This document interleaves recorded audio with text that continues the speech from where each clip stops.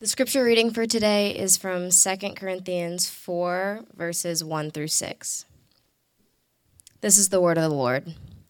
Therefore, having this ministry by the mercy of God, we do not lose heart, but we have renounced disgraceful, underhanded ways. We refuse to practice cunning or tamper with God's word, but by the open statement of the truth, we would commend ourselves to everyone's conscience in the sight of God. And even if our gospel is veiled, it is veiled to those who are perishing. In their case, the God of this world has blinded the minds of the unbelievers to keep them from seeing the light of the gospel of the glory of Christ, who is the image of God. For what we proclaim is not ourselves, but Jesus Christ as Lord, with ourselves as your servants for Jesus' sake. For God, who said, "Let light shine out of darkness," has shone in our hearts to give the light of knowledge of the glory of God in the face of Jesus Christ. The grass withers, the flowers fade, but the word of our God stands forever. All right, thanks, Abigail. I think I've shared before that years ago, before Missy and I lived in Starkville, we lived in Tallahassee, Florida. I worked with Cru, Campus Crusade for Christ, and there was a group of guys that would get together often. We'd go play basketball. There was a church that gave us a key to their gym, and so we would go play there. And anyway, one day we were there, one night we were there playing, and there was one of those kind of a new guy to the ministry. He wasn't real new though; like he'd been around for like a semester, maybe even two. He'd been playing basketball with us for a little bit. We kind of had a crew that played basketball kind of consistently, and he was kind of new to the crew, but he'd been there several times, so it wasn't like a completely new person. And he was a good guy. You know, it's been 15 or more years. I forget his name. I want to say it starts with a B, so we'll just call him Brandon. That could be right, but it's probably not. But anyway, he's a good guy. He was one of those guys who, if you ever play basketball with guys like this, they kind of drive the lane like a maniac, and like somehow like they jump, they turn around and throw the ball up, and somehow it goes in. But he looked like a wild man whenever he would kind of come in and do this, and he seemed really lucky to me. It seemed less like skill, more like luck when the ball would go in. So anyway, we're playing one day, and then I guess it was in between games. We're kind of hanging out, waiting for the second game to start. He comes up to me. He's like, "Hey man, where's the bathroom?" And at this point, I'm standing at about half court, and the restrooms are like directly from me to the sound booth. And so I say they're right across the way, right there. And so he goes over there, and I kind of watch him go over there. And instead of going into the door where the restrooms were, he goes into the storage closet. And so anyway, so I see him do that and just think, it's kind of weird he did that. It's just kind of it's just super clearly marked, So he comes out and says, "Hey, where did you say it was?" And so some of y'all don't know me, but this fits my personality. I was like, no, you had it right. Just go back in there and just go back in there. So he goes back in there, and I see him kind of fumbling around, and I'm kind of laughing. And then he comes back out, hands up, like, I don't see it. And so then I just give him like these real vague, nonsensical directions, like, no, it's just straight back to the right, kind of on the left. It's like, okay, so, he goes back in, and he's kind of fumbling around. And then one of the other guys, like a senior in the ministry who was good friends with Brandon, comes up to me, and he's like, "Shoemaker, what are you doing, man?" And I was like, "I want to see how long I can keep him in the storage closet, because it's so clearly marked. This guy is just completely clueless." And then he said something, the senior said something that changed everything.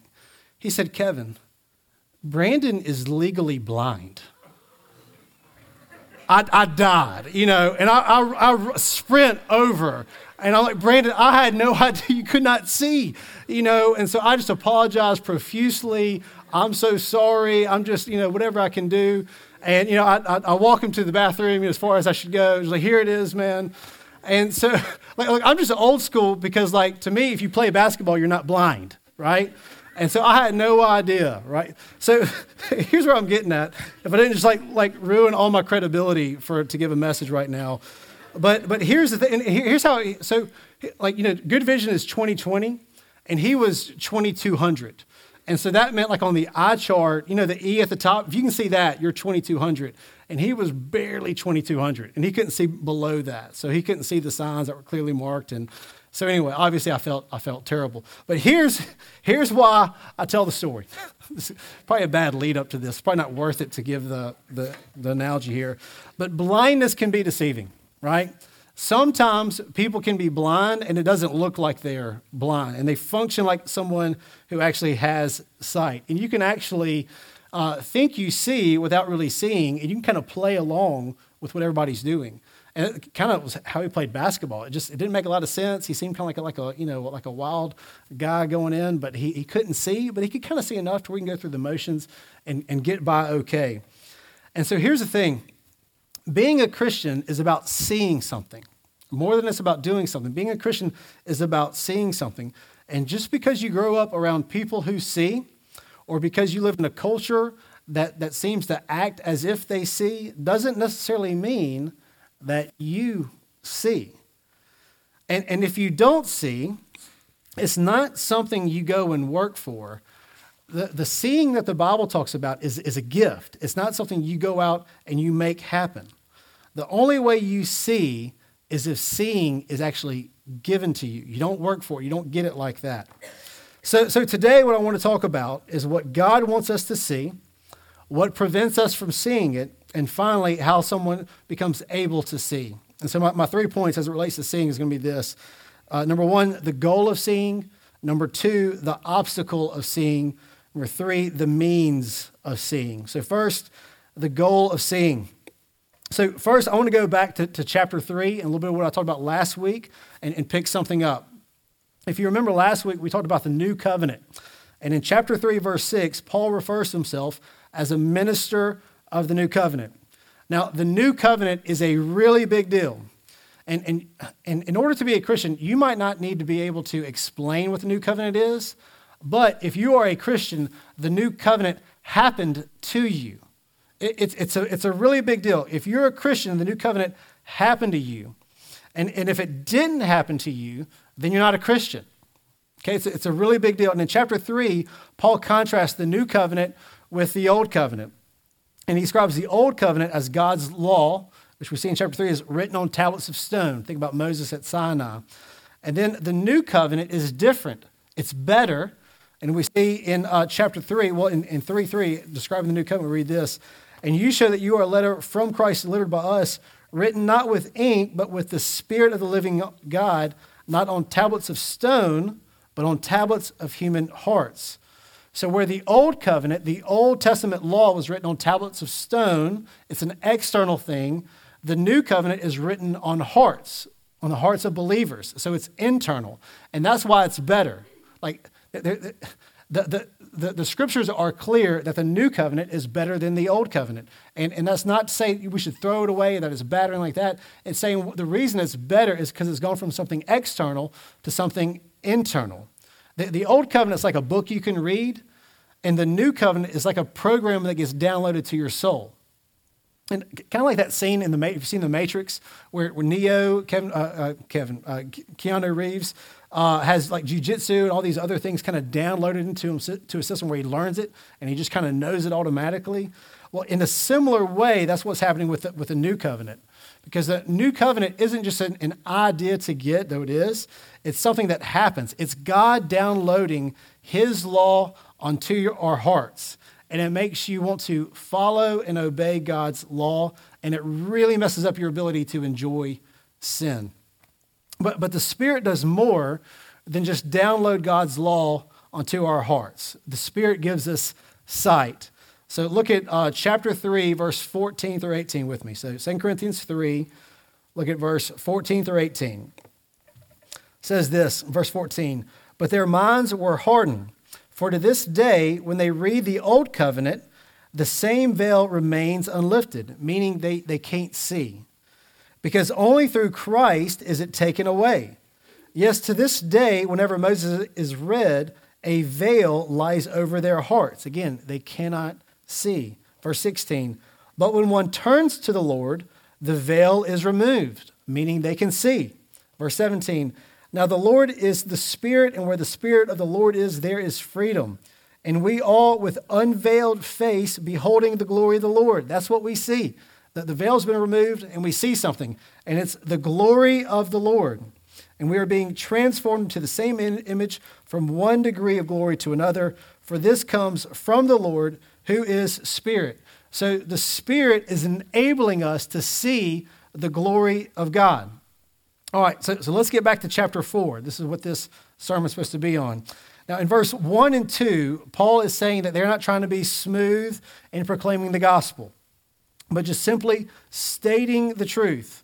Then in verse 3, he says that some people cannot see. In verse 3 says, and even if our gospel is veiled, it is veiled to those who are perishing. Then in verse 6, we see how people come to see.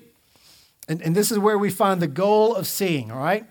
Verse 6, chapter 4, verse 6, for God who said, let light shine out of darkness, has shone in our hearts to give the light of the knowledge of the glory of God in the face of Jesus Christ. Or as verse 4 puts it, the light of the gospel of the glory of Christ. So the goal of seeing for Christians is the glory of God in the face of Jesus Christ, or the light of the gospel and the glory of Christ. That's God's ultimate goal for us.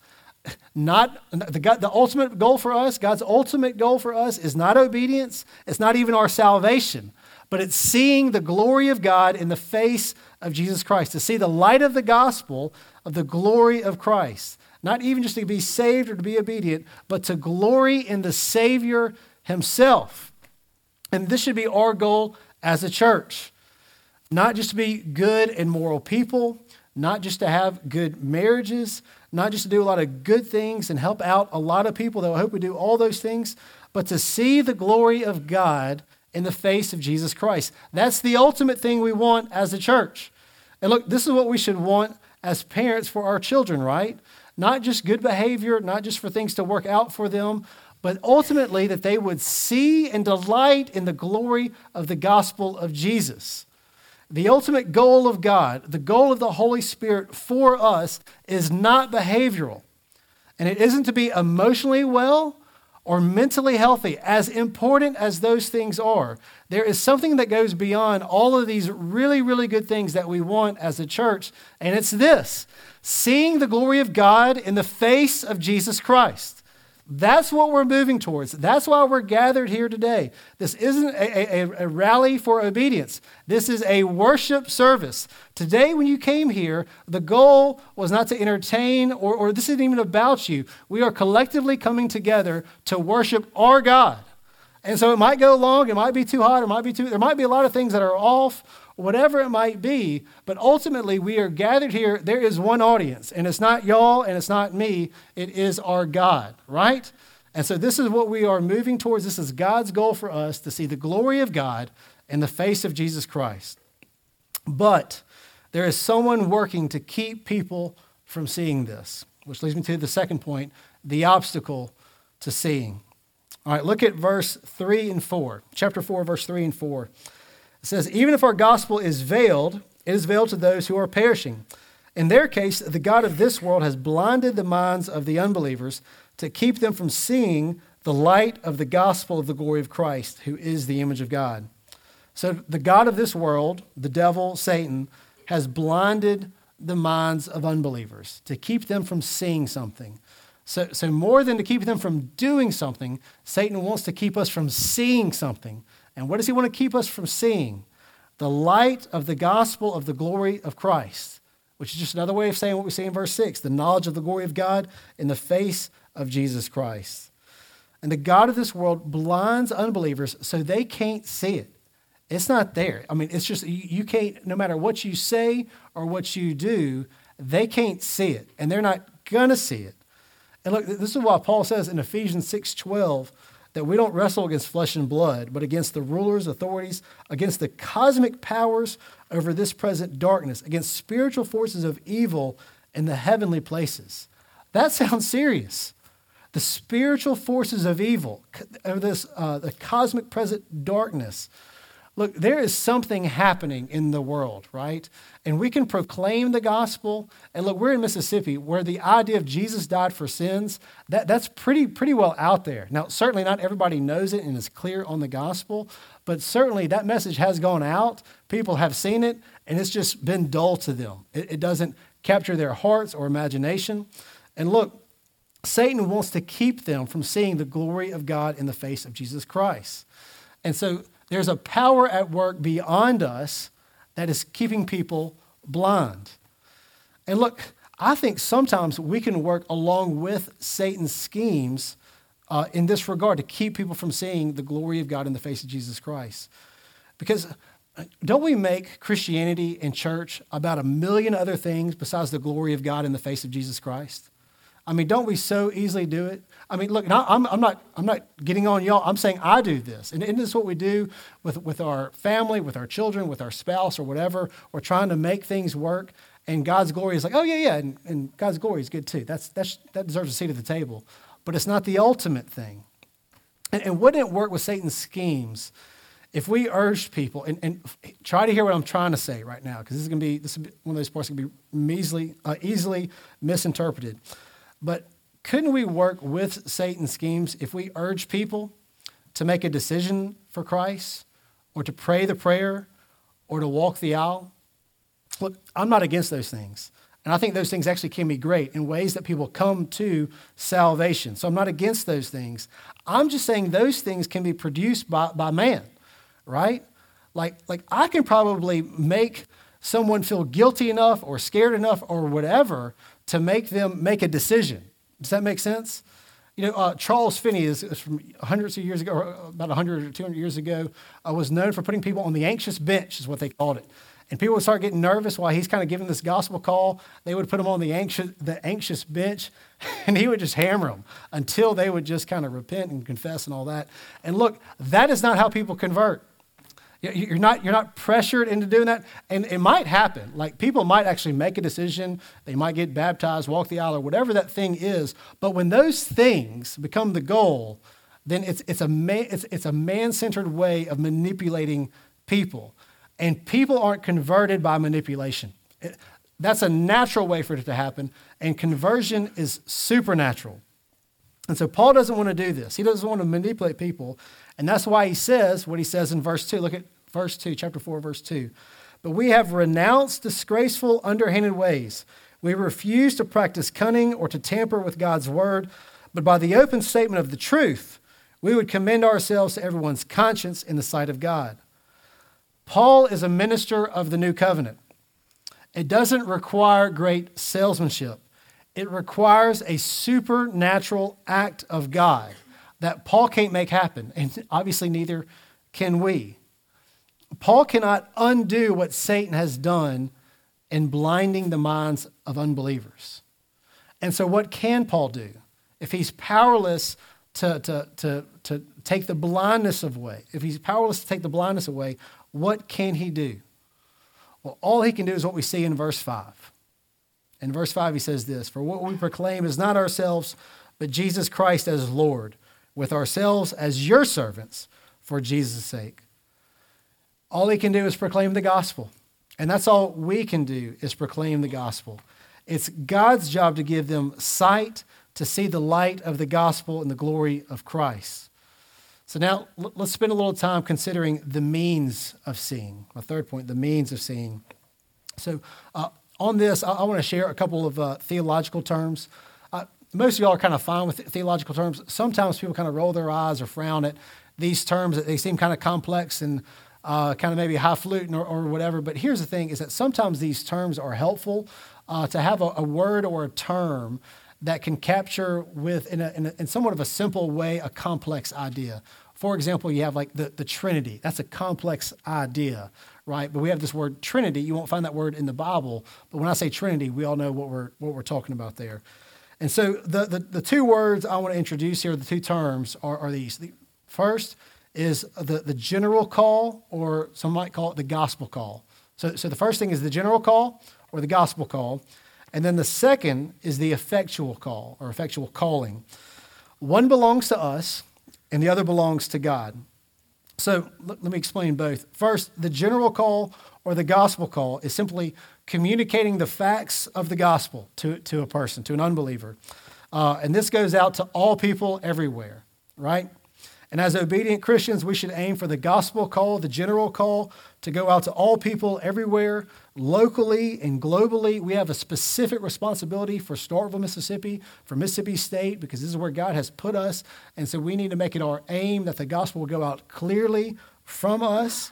That's the general call, the gospel call.